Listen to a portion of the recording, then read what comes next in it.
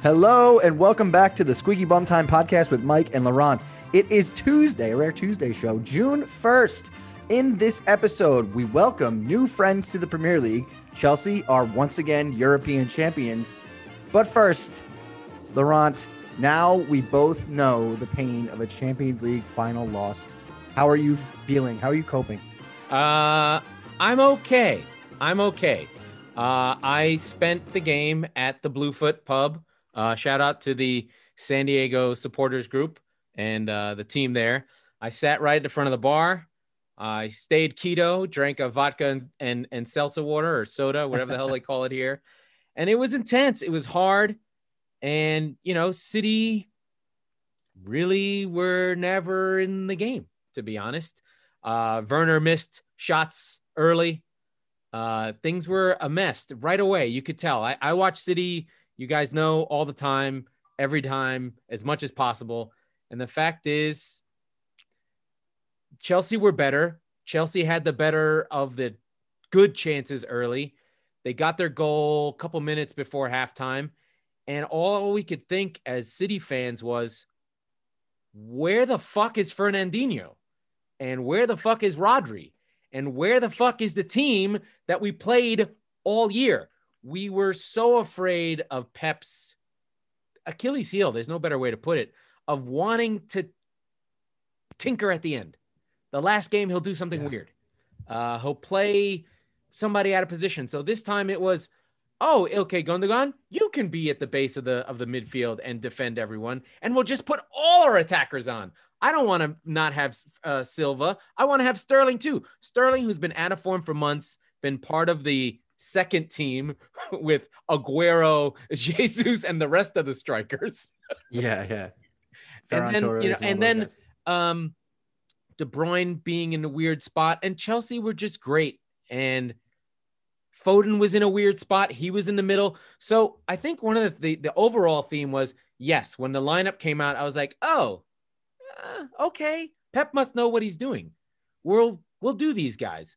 But then you start to think through it, and as the game is going on, you're like, there's 5 guys playing in a spot they haven't played all year. Foden's in the middle. De Bruyne's at the 9. Gundogan's way at the base of midfield.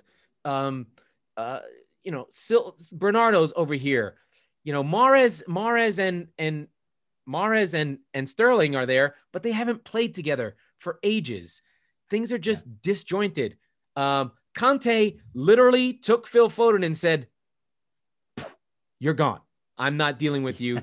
And I think, Tuchel rightly identified. And again, Conte is he's a fucking wizard. He's a destroyer. He's a 5'5" destroyer, pygmy warrior of death.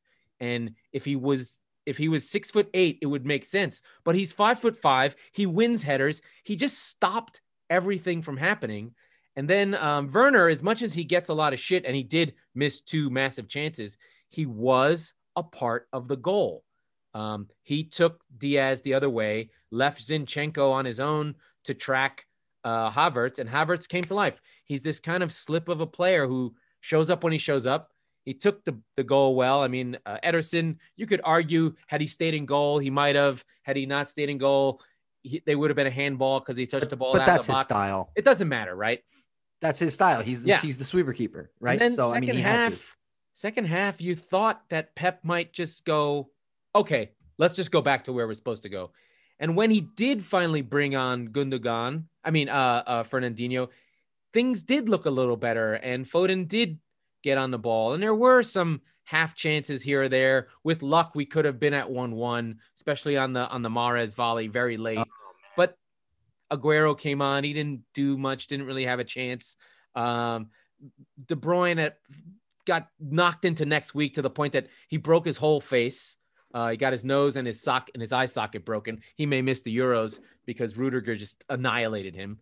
But City deserved to lose. And I think that was the easier part of feeling it. What's frustrating is it's one thing to go down.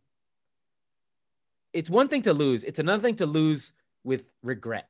Like, just play the fucking team. We all could draw it up. We all could do Foden, De Bruyne, Mahrez, Silva, Gundogan, Fernandinho/Rodri, Zinchenko, And then the back four. Diaz, Stones, Walker. Or even to change it up, like Chelsea aren't attacking. Take Walker off. Put in Cancelo just to get creativity going. Like, this is a guy who for 3/4 of the season was the most innovative right back in the league. And he just kind of decides, no, I'll just go Sterling. So it was very weird. It was really frustrating. And listen, Chelsea are deserved champions. They did what they've been doing all year. I think Tuchel recognized in his team it wasn't quite there yet. He recognized its qualities in Jorginho as the holding midfielder who you can just give the ball to and he moves it around and keeps things going, and Conte as this defensive shield beyond comprehension. Like, you know, we laud goal scorers, we laud Messi, we laud Ronaldo. Those guys are great, De Bruyne. But I think if there's a yin and a yang to football, which there is, there's possession football, the dark arts, whatever. Conte and this Chelsea team were the best version of football you can play without the ball. They were the opposite team. They would shadow you. They did good possession, but it wasn't what they wanted to do. What they wanted to do was what they wanted to do was let you have the ball, and they would kick your ass. So they're like they're the opposite of City in a way. It was like the best version of Mourinho. It was Porto 2004. It was that type of team versus, you know, the light football, the beautiful game, the Brazilian, the possession, the Dutch, the Church of Barcelona. And it won. And it does win. And that's the thing. You don't want the dark arts to win, but they did. And Rudiger and weirdly Christensen, how the fuck that little wisp of a play. There's a lot of twists and turns storyline, right? So from the neutral perspective, that 45 minutes to start the game was breathless. It was unbelievable from both sides. I wouldn't call myself necessarily a neutral. I hate Chelsea and I wanted you to win. So I was firmly in the City bandwagon camp. But and by the way, I am really happy that regardless of the outcome, that you got to go to hang out with the San Diego citizens. Yeah, it was good. And be a part of that group, because I was in it work for the New York Spurs for a while, and it's really, really fun. In fact, it's the 2-year anniversary of the Champions League final from, you know, the Liverpool Spurs game. But that I remember that day, which, by the way, we all remember, abruptly ended about 45 seconds into the game. But the game started at 3 o'clock. We got there at like 10:30 in the morning. It was like a rave in that bar, and people who I know, who I've become friends with over time, being able to experience win, loss, or whatever happened that day with these people. It was sort of my coming of age as Spurs supporter. I remember that. So when I saw that you got it to the bar, it was awesome. It was awesome. It was awesome. It was sad. But one of the things that I'm taking out of it is, and one of the things this is a sort of larger, a zoom out thing that is somewhat lost in American sports a little bit, is the idea of building with a group, of going through pain as a group. It's very rare in football that you just put your team together and go win. You got to build, and it takes damage, and it takes scars, and it takes the same guys growing together. You know, if we go back to, say, you know, you go back to Klopp's Liverpool in the beginning. They had 2 seasons where they were all over the place. And the first season was one, they barely made it. He takes over in October from Rodgers. They finish 6th, but they have a good run to the Europa. Then the next year they finish top 4, but Salah goes nuts, and they're a high-scoring, crazy team. They make the final of the EFL of the Champions League. Then the next year they push City harder. They basically kill City by pushing him to the edge. And the 98-point season. Then they had 97, and then they'd have the breakthrough, right? But they win the Champions League, then they win. So that's a 3 or 4 season cycle where you're growing and pushing and taking hard, deep fucking losses, right? Then I think of the 2013 San Antonio Spurs. They lose in Game 7 to the Heat, and they come back hungry for one last fucking go with like, we're going to annihilate these teams. And they do make it all the way to the finals, and they annihilated the Heat. I don't know if you remember this, but they go on another level. They go like they're playing basketball no one's seen for 30 years. So you have this build, this attack, this sort of growth. And I'm just kind of taking this City loss as like, We made it past one rung. We got past PSG. We got past our quarterfinal and semifinal hoodoo, and we made it to the final. And Pep has to learn. Trust the fucking girl who took you to the party, or whatever the fucking saying is. And that's just what I'm taking from it, right? Like, if we can lose in the final, we're growing. Like, I talked to a Chelsea guy today. He was like, they lost 2 finals and they lost on heartbreak. And when we do win, and it might be a shit version of it, it might be not Guardiola. It might be, it might be our Roberto Di Matteo and going and bunkering in and beating Barcelona 1-0 away in one of the greatest, most disgusting anti-football performances of all time against the greatest team of all time. But to have that win happen, it's going to mean something. Like, for City fans, we were in the Champions League like the fucking Beverly Hillbillies. Like, oh, we got oil. This is weird. What? We're supposed to be excited about this, and we really don't care. We're just like, well, we're not in the championship. I guess let's beat United. Yeah, we won the league. Oh, Champions League, I'm supposed to give a shit? Yeah, whatever. But now we're getting the scars, and we're just like, hey, that fucking sucked. I want to win this fucking thing now. And losing to Spurs on a fucking VAR and missing penalties and Lyon and Monaco and a 6-6 fucking away goals loss. All those things are just building the scar tissue and building the fucking pressure of just like, we're going to go win this thing and it's going to fucking matter. And on that note, I remember seeing, it's not even regards to sport. And another building team, Pochettino building Spurs. That's another. Building. I know. Well, hopefully they'll be building back, and we'll talk about that towards the end of the show. But and on another, I think there's somebody on, who did Tampa Bay beat in the Super Bowl this year? Whoever the other team was. There's a player who was watching the celebrations. Oh, Kansas City, right outside. They had just won on the other side, and they had just won. Fine, so that's not the greatest example, but I've seen this in a number of ways, right? Where like one guy sitting on the watching it, right? And so I do that with the Yankees, and whenever my teams lose, I watch the other teams celebrate. Like, yeah, and because Jessica looks at me, she's like, "Are you okay? Are you a fucking sociopath?" I'm like, "Well, that it's probably a panel that should discuss that." But realistically, what I'm doing is saying, no, I want to soak this in right now. I want to remember this pain, because when we win, it's going to feel that much sweeter and that much better, right? So yeah, and yeah, I agree. Yeah, and speaking of building, we'll talk about another team that built straight towards the Premier League that we've talked about a bunch. But first, we want to take care of paying the bills here and do this little live read courtesy of Chop Sports Podcast Network. And speaking of saving money on bills, our friend Joe at Attitude of Gratitude Consulting has a very unique way to save you plenty of cash on your monthly bills. Visit www.attitudeofgratitudeconsulting.com for more info. And we'll make sure that you guys go to Attitude of Gratitude Consulting. They're going to help you with your bills. We're excited to be part of the Chop Network. That was our first ad read. And you know what? It's in the flow. It's in the moment. Next time it'll be better. It feels good. It's going to be better right now, because I mean, when we record it right now, you guys are listening to this next day, a few days afterwards. It's 10 p.m. East Coast. I am in a furious shedding for the wedding sort of diet, and I hate myself more than anything. So I think about food late night more than anything. So I mean, we love snacking at the Squeaky Bum Time podcast, and man, we received our shipment of some of the seasonings that Sunflower Meadow Seasonings gave to us. I mean, I'm trying my best to keep my fingers out of this thing, but it's really, really difficult. And I keep telling my fiance, Jessica, it's all you right now. I can't touch it because it's unbelievable. The brand new cheddar beer dip exclusively made for the Chop Sports Network. They gave us some of that. Jesus Christ, you're going to kill me. I got to fit into a suit. It's unbelievable. Unbelievable. You have to try it. Do us a favor. Mention Chop Sports when you talk to Jess. Funny that we also, another Jess, and save some absolute green there, okay? Visit www.sunflowermeadowseasoning.com for their entire line. Back to the game. Again, Brentford. From the neutral perspective, pretty frenetic pace.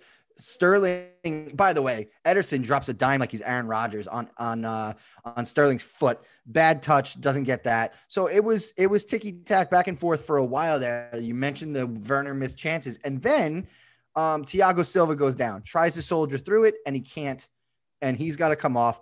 And I'm thinking Kurt Zuma's coming in, and that's not the case, right? No, So they go with Christensen, he comes in off the bench, and I go, well, this has to be Advantage City, has to be, and he was fantastic. I couldn't believe that. Granted, he was sheltered very much by Conte. I mean, who covered the play. He had some like Darrell Revis kind of coverage, right? It was one of those where like Conte Island, if you will. So much stuff that didn't happen because he was there. Do you know he won the most headers challenged? How the fuck? That's the crazy thing. He and I think like 25 minutes had gone by, and he hit the header for a shot. It went high and wide, and whatever. It was challenged by, I think, it doesn't matter who. But so a City player had challenged it. I think it was Zinchenko. And so but a 5'5" crazy bald man wins a header and gets an attacking opportunity. It was absolutely wide. He was everywhere. And speaking of Conte, the goal, my takeaway from the goal, and we talked about Fernandinho not being there, that pass from Mount hits him in the shin if he's there, right? Like that's where exactly he would be. And so that's kind of the thing that going away from that first half, I was like, it's just instinct. It's playing where you're familiar. Why is Pep putting guys in places they haven't gone? I mean, the stat that I shared with you was this: City have played 61 games this season. And in only 2 of those games have Fernandinho or Rodri not played central defensive midfielder. One against Olympiacos when it was a dead rubber, and the Champions League final. It's absurd. It's madness. Like, I don't know what Pep was thinking. I don't know. I mean, and we just have to give credit to Tuchel. I mean, the guy took over Frank Lampard's team and completely made it something else that could not be beaten. Do you know this story? They gave up more goals to West Brom than in the entire Champions League. Which is insane. I believe that. Now, hold on a second. Their path to the final was not exactly Atletico Madrid and Real Madrid. Real Madrid was you said two episodes ago. That was the worst Real Madrid team in 10 years. Yeah, okay? Sure. So Atletico was an impressive win. Yeah, and Dortmund. That's what I'm saying. Dortmund. I would have rathered Chelsea's path to the final.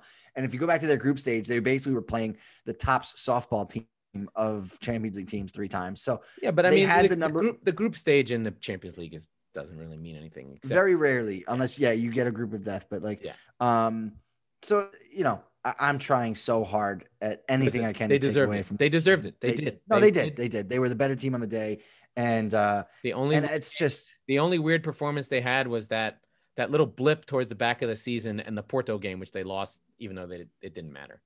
Yeah, and then so after halftime, I want to talk about the Rudiger challenge because it changed for me. It ended the game, and I think I don't know if it was worthy of a red. I think it was worthy of a VAR review, like without question. Look. Yeah, they didn't even look. And the thing was that his arms were down. He just gave him but he lowered the shoulder he nailed it. He was Chris Pronger. Yeah, that was like Pronger on Korea level shit. Yeah, but it was blind, right? Like De Bruyne takes the ball, turns, and his face is immediately shivved by this chiseled African German who just destroys his whole face. Yeah. He smashes his head on the ground. Him up. Yeah. And so that's 65 or so minutes in, and it's over. That shocked the shit out of Chelsea. I'm sorry, out of City. Yeah, because, they were in shell shock. Yeah, I agree. The thing that it actually reminded me a lot, you mentioned the Real Madrid Liverpool final a few years ago, the Salah injury. It reminded me a lot of that. Clearly hurt badly, and it means everything. I mean, De Bruyne, at first I thought, as usual, I thought it was Zinchenko. I was like, oh, who cares? Because they always look the same. You're like, whatever, Zinchenko. They do. And they both 17 right, and 11. Right? But then he pops up and you're like, oh, he's fucked up really badly. Yeah. Like he's like it was one of those where like he was crying when he realized he had to come off, but it was one of those, the impact of the hit welled up his eyes, right? Yeah, it was like boxing. Yeah, he was really fucked up really badly. He's going to miss the Euro. So I know. Belgium keeps thinking they're going to win things, but they're not. And Roberto Martinez was in studio, the Belgium coach. And he's like, what the fuck, man? You just KO'd my best player. This is bullshit. So, I mean, like I said, I'm going to bang the table and say that should have been a red card. I think it should have been looked at as a possible red card at minimum, and it wasn't. And that's something that changes the game right there, frankly. And honestly, I would say City without, at that point, kind of in that shell shock state versus a 10-man Chelsea, there's no guarantee they tie the game. But I think that would actually be a more fair fight, to be honest, you know? It was rough. But again, City just didn't create anything. Had they gotten a 1-1 draw and gone to extra time, it would have been harsh on Chelsea. I mean, to be fair, Chelsea didn't really create anything in the second half. No, they didn't want to. No, they didn't care. But to have the confidence to know. Wait. Yes, they did. The great American hope missed chance to ice the game. Yeah. Christian Pulisic, right? So, I'm like, fuck him. But by then I had my head on the bar. I was like, we're done. We got nothing. Yeah. And then just as all who had entered here abandoned hope, Mahrez with the little dink flink from 20 yards.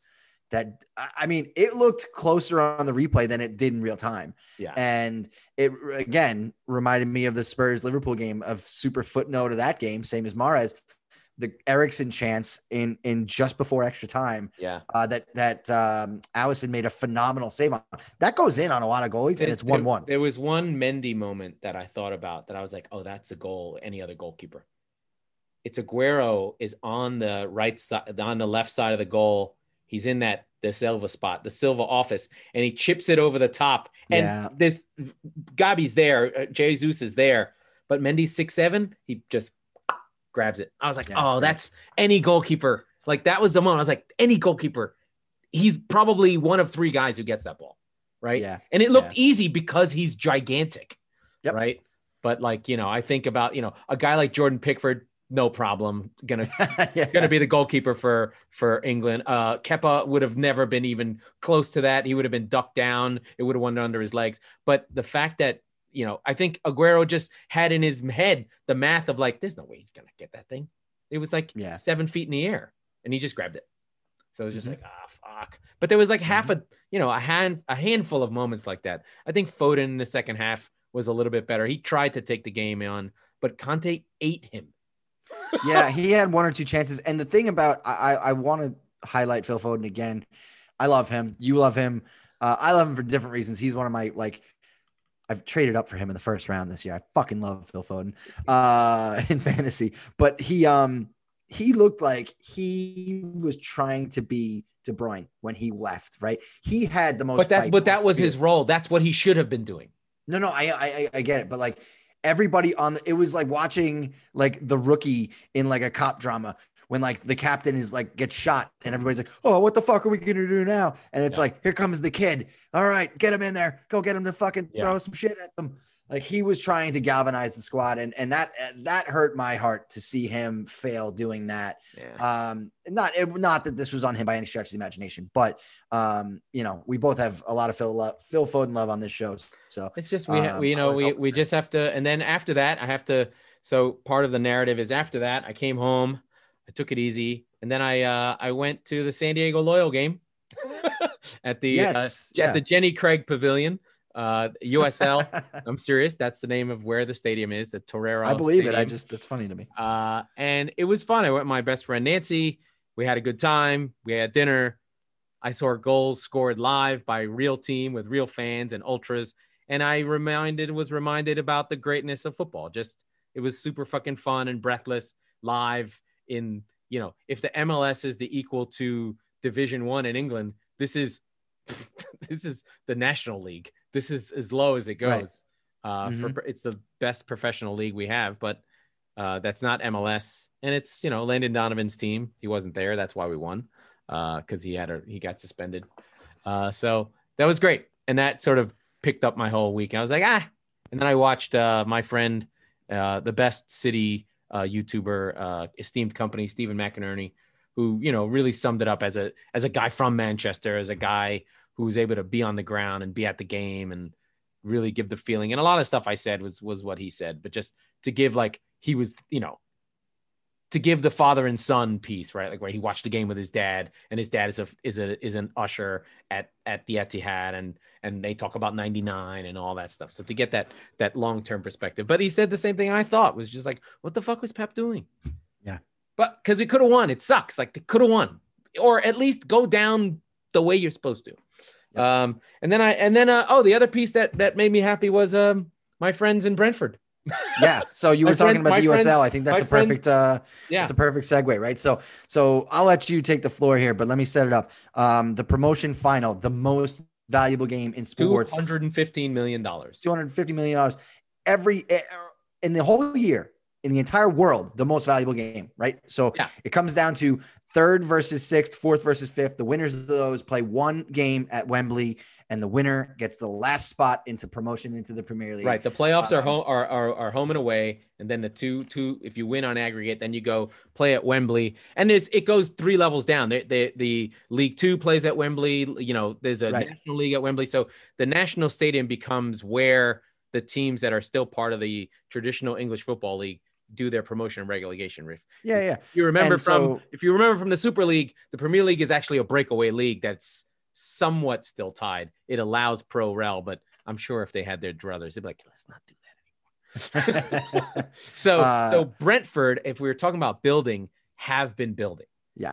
They have 3 years of playoff heartbreak in a row. Last season, they should have been an automatic promotion. They missed it. Then in the playoffs, they got beat pretty badly. They just didn't show up.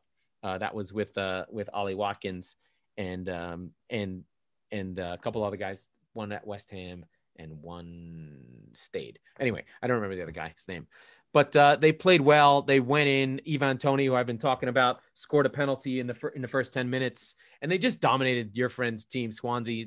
They just outclassed them. They were just better, like in every way, shape, and form. Then Swansea did something stupid, down 2-0. The guy just 2-foots a guy. There should have been 2 red cards. Yeah. In the first half. Yeah, and they didn't get one. They do let them play. And then they got one. They do. And then they got one in the second half. So, as soon as that was over. So it did seem like Swansea were pushing to get back in the game early in the second half. They get the red card, and they're done. Some version of an IU. I think they're like the killer bees from WWF old school. It was jumping Jim Brunzell or B. Brian Blair. I'm not sure which one it was, but I think it was reference. Jordan. It was Jordan IU or Andre IU. Some IU was there. Yeah. And they just never really had a chance, the Swans. But that's big for them because that's the last year of their parachute payments since they left the Premier League. So they're going to be hurting. Bournemouth will be hurting. They had a chance that Brentford put out. But Brentford have been building and building, like we were talking about, gone through the scars, gone through the pain. They're owned by a super duper, and this team is, you want to talk about analytics up to the gills. They're owned by a professional gambler who is like, you know what, gambling's not that great. I'll just sell all the data on what you need to gamble. So he has an analytics company. He owns Midtjylland, which is in Denmark. So there's a lot of Danish connection to the team, which is secretly German, which is secretly English. So it's all culturally connected. But it's good to see Brentford because they've been building. And when I lived in London many years ago, 30 years ago, 25 years ago, Brentford was the closest to where I lived. And of course, I was told, don't go there, you'll get killed. Because it famously, Griffith Park has a pub in every corner of the stadium built in. Beautiful. But, they have a new stadium that their fans have not been in yet, 17,000. And, they're promoted. They're one of these teams. It's getting really weird that there's a lot of well-run, well-intentioned, fiscally sound teams joining a Premier League. You have Norwich that goes up and down, but at least they're like, stay the course. We're doing this the right way. You've got, you've got Brentford, same kind of thing. Aston Villa, very rich owners, have a good team. So somebody really good that we like, an old friend, might drop out. And, you sort of get the sense Newcastle's just hanging on by a fucking thread before someone just really kicks them in the dick. And, a Callum Wilson injury, if one of those, if Maximum or Callum Wilson hadn't come back, they would have gone, right? Those guys got saved. So the teams that are being poorly run but are living on name are really on a thread. And I think Burnley's probably there. I worry for Palace. Palace is really in trouble. Like this managerial appointment is a big deal. And then I think about my guys in Brighton. they're well run, doing the right thing, but they need things to go right. Like they can't lose Basuma and not replace him. And the thing that I think is that, you have well-intentioned, it's a great way to put it, right? Well-intentioned teams that are joining the league and raising the bar, the floor more than anything, raising the floor, but also the percentage of teams and the percentage of the amount of play that'll be negative football. Like we talked about, the dark arts a little bit less, goes down a little bit more every time. Yep. And in doing so, is that frankly a way to finish 16th and 17th in the Premier League? Yes, it is, in the old way. But the more it becomes about, no, we're on the front foot, we're going to attack, we're going to go win some games. We talked about it a lot on this show in the first season of the Squeaky Bum Time podcast, that for every time you eke out a draw, if you once every 3 games just muscled out a win, it's the same output. Yeah, those 3 draws, I'd rather have the win.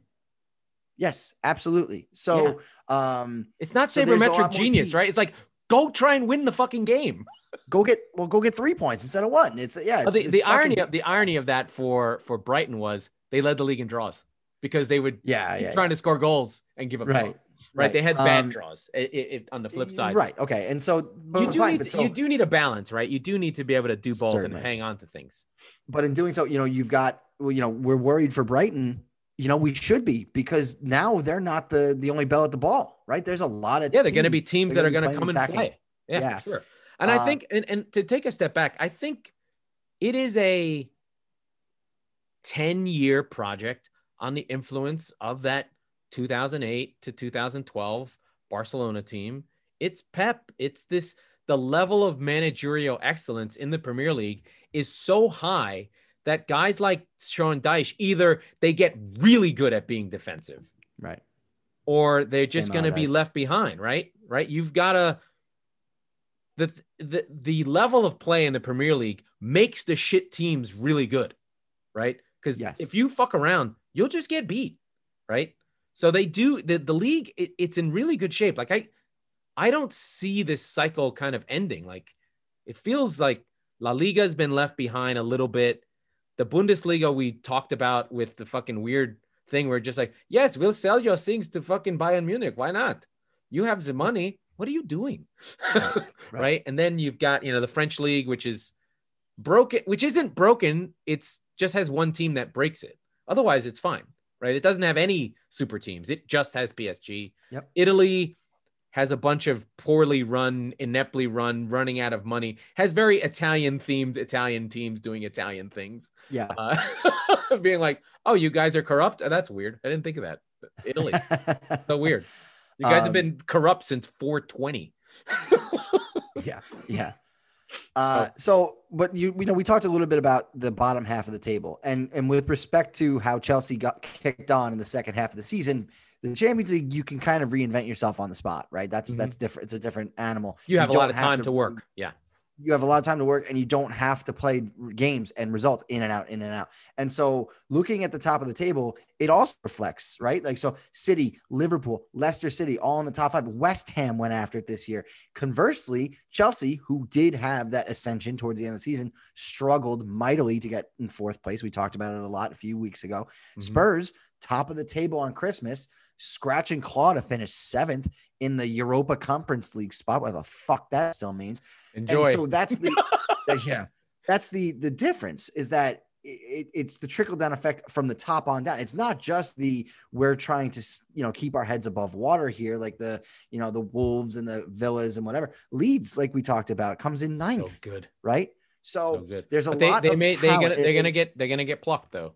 They're gonna have to rely on Bielsa doing something certainly, magic but again. I'm not talking about them specifically. What I'm saying in the greater scheme of things, they are a cog in the machine that is a well-oiled machine that is moving aggressively forward, and with them is the tide. Whereas the Burnleys, the Newcastles, they have a decision to make. Basically, they have an identity crisis at their fingertips. Burnley's not going to change. Newcastle, when they fire Steve Bruce, maybe they'll change. I don't know, but it's a question of, if you are going to be a negative football team, you better be, you better be fucking good at it, you better be Simeone. You better be Right. You better have Unai Emery back there. You better have you better have Rafa Benitez. You better have like I know what I'm doing, but I also know we still play football. You can't just be hoofing it and kicking guys in the teeth. Right. The league is, we're losing West Brom and Sheffield, super defensive teams, especially under Allardyce. And we're getting Norwich, who we saw just get the doors blown off them, but played every. They didn't stop. Right. And we're getting Brentford, who's a team that wants to play too. And, we're getting Watford, who I think will probably be more pragmatic. But when they sit back, City blows them out. They scored, I think, 15 goals in the 2 games. Yeah, they did. They did. So and that's really the end of the season. And now we sort of transition into international tournaments. I think there's some South American jazz going on. There's player movement. There's the English national team squad, the French national team squad. I mean, we'll watch movement. It. We'll be into it. Already movement. Sergio Aguero kicking a ball in a Barcelona shirt was too. That's strange. I didn't like it. It was it was way too soon. I'm like, that's totally a makeup call. Like, hey, you could have just kept Luis Suarez and won the fucking league. You guys. He has a bad knee. Guess what? So does Sergio Aguero. Okay. Yeah. It's just like let's do a quick roundabout on the coaching carousel because there was news today. So the latest was that Real Madrid had lost Zidane, and Inter had lost Antonio Conte. Both are free agents. Both still are free agents, but the Real Madrid job has been taken by Everton's, or formerly Everton's, Carlo Ancelotti. He jumped ship from Merseyside. He's going back to Madrid. Can you imagine? You finished 10th at Everton and you get to go back to Real. What? Everton's laughing. They're like, what? Are you fucking kidding me? Yeah. He said, you know what? This shit's too hard. He literally did. And so that makes Everton an interesting spot for my guy Potter. Come on. I actually said that today. I said that to my brother. And I think that would make a lot of sense to me. Yeah. But I'm curious to see what they do and what direction they go in. Everton is one of these weird clubs that's kind of it's big. It's just part of the narrative. They've never been relegated. They're part of the Premier League. They're just part of the show. They're talking Gerrard. There's no way Gerrard can. Oh God, he won't do it. But it is Liverpool. Hey, listen, fuck it. Oh man. Hey, Jamie Carragher was a Everton fan. He played for Liverpool for 18 years. It can be. Yeah.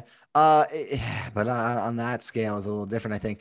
I like Nuno Espirito Santo for that job. For that role, yeah, great. I've heard he's talking to Crystal Palace. I think he wants to go home. I think he's done. Portugal. Yeah. Because I think the pandemic thing is just like dudes haven't been home at all. Yeah, that's true. I think there's that. Yeah, I mean, the Wolves job is an interesting job. I'd like to see a younger sort of sprightly guy. I don't know who goes there. Everton job, not Wolves. Oh, wait. Wolves also. Sorry, that's right. Sorry. Yeah. Wolves, Crystal Palace.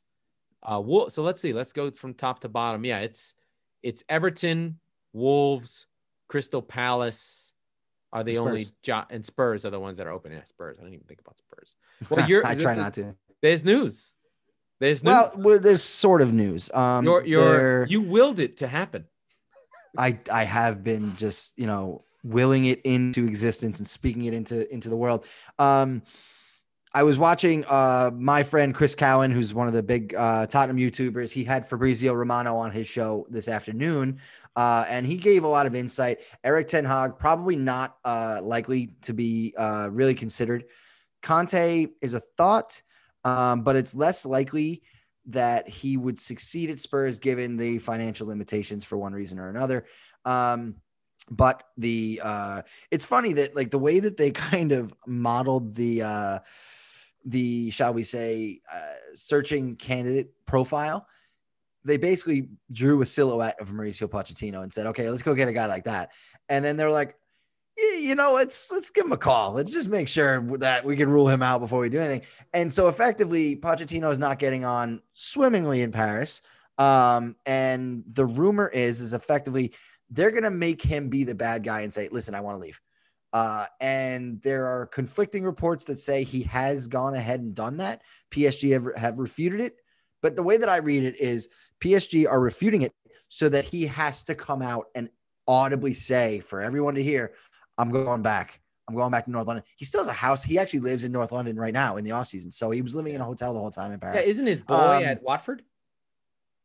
His son, yes, his son is at Watford. His son was at the Spurs Youth Academy. He left to go to Watford after he left. But yeah, so that's the interesting thing, that there is a lot of hope. There are still a lot of obstacles and hurdles in the way. So we'll see. But yeah, I think it would be fingers and toes crossed. It's a great narrative to spin for the news people to sell stories. It's a get out of jail free card for Levy for now. But the thing is, it has to be different. It has to change. Yeah, they can't roll back. They can't have transfer windows with no players.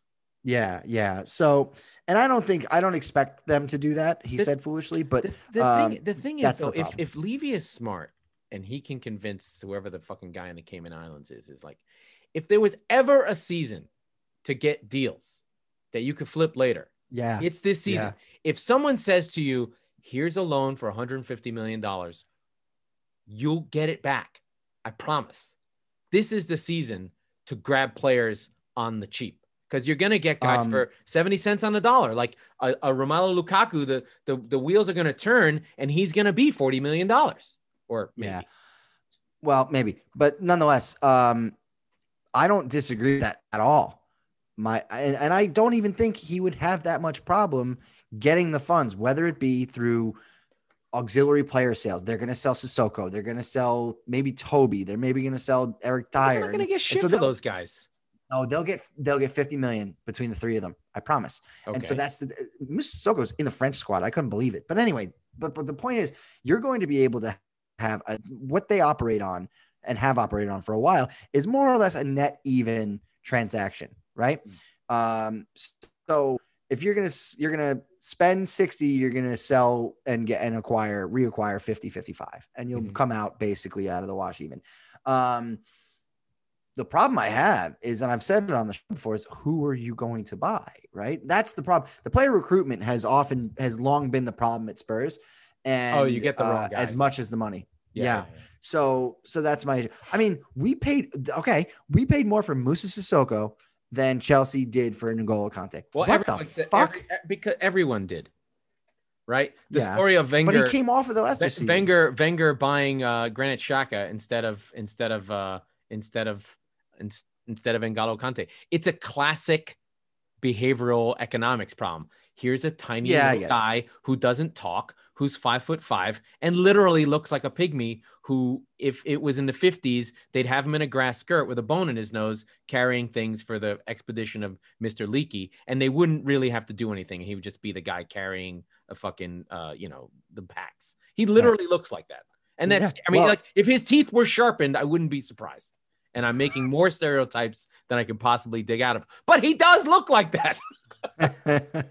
But he's incredible. And a last point on Kante is, one of the guys on the podcast I listened to was just like, his personality reflects how he plays. Like, you can't do what he does without having that kind of like super duper sacrificial, quiet, I just do what I do, right? Because another player wants to be on the ball and have the glory. And he's just like, nope, I'm just going to do everything that you can do the best without actually having the ball. And he's okay on the ball, right? He does carry the ball forward. He makes the right passes. He's not like, if you remember, Makaleli, who would just annihilate people and then just kick the ball 5 yards. Makaleli. He literally created a role. It's Conte's role, the Makaleli role. But he would just annihilate someone and just push it off to the side, right? You can't get away with that anymore. You've got to be able to be more dynamic. So then you have these two types. You've got the Rodri type, who's more slick on the ball, but not as brutal. Then you've got like super duper brutal fucking Lee Cattermole destroyers of souls. Xhaka, but he sucks. He's not even good at it. He sucks. He just gets red cards instead of being good. And then you have this perfect mix of this tiny little bundle of happy joy of N'Golo Kante. They're going to win the fucking Euro, and everyone's going to talk about, oh, Pogba is great, when everyone who knows football is like, it's Kante. Kante's why they can win. Kante's why Pogba's fine with France, because he can fuck up and he allows him to do what he wants. Right. Oh, he did his Cruyff turn and he lost it. Oh, but Kante was right behind him to steal the ball back. Oh, well, there you go. Whereas in Man United, that happens and the guys are breaking the other way and Pogba's jogging back on. Damn, what happened there? Anyway, was there anything else we needed to talk about? We talked about Brentford. We talked about managers. We talked about City. We're going to go to once a week. And we got to figure out what we're going to do. Yeah, we got to figure out what we're going to do for the offseason. We're going to change some things up.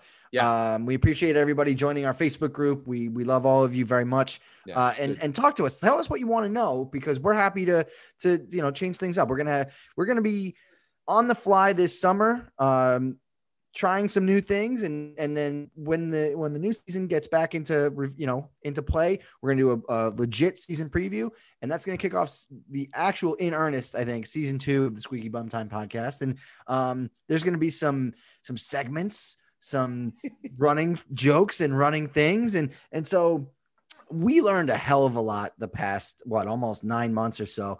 And so we're going to take all of those learnings, all of that experience that we've got, and we're going to make the show a heck of a lot more fun, and inclusive, and have everybody involved. And we see you out there, and we are enjoying not woke inclusive, just inclusive. No, like inclusive, like tell us what you think. Okay. Not that kind of inclusive. No, I know we're not doing diversity. We're not doing diversity flags, are we? No, because it is a podcast. We do have to be middle-class white guys. Otherwise, who does podcasts? Like, what the fucking weird. All right, take us home, Laurent. Okay, that was the Squeaky Bum Time podcast on Champions League final sad day with Mike Salerno and Laurent Cortines. We release episodes on Mondays and Thursdays, except this one is on Tuesday, and we probably won't do one on Thursday. Please rate and review the show on your favorite podcast network, as it makes a huge difference for the show, and we are proud members of the Chop Network. And please join our Facebook group at the Squeaky Bum Time Podcast.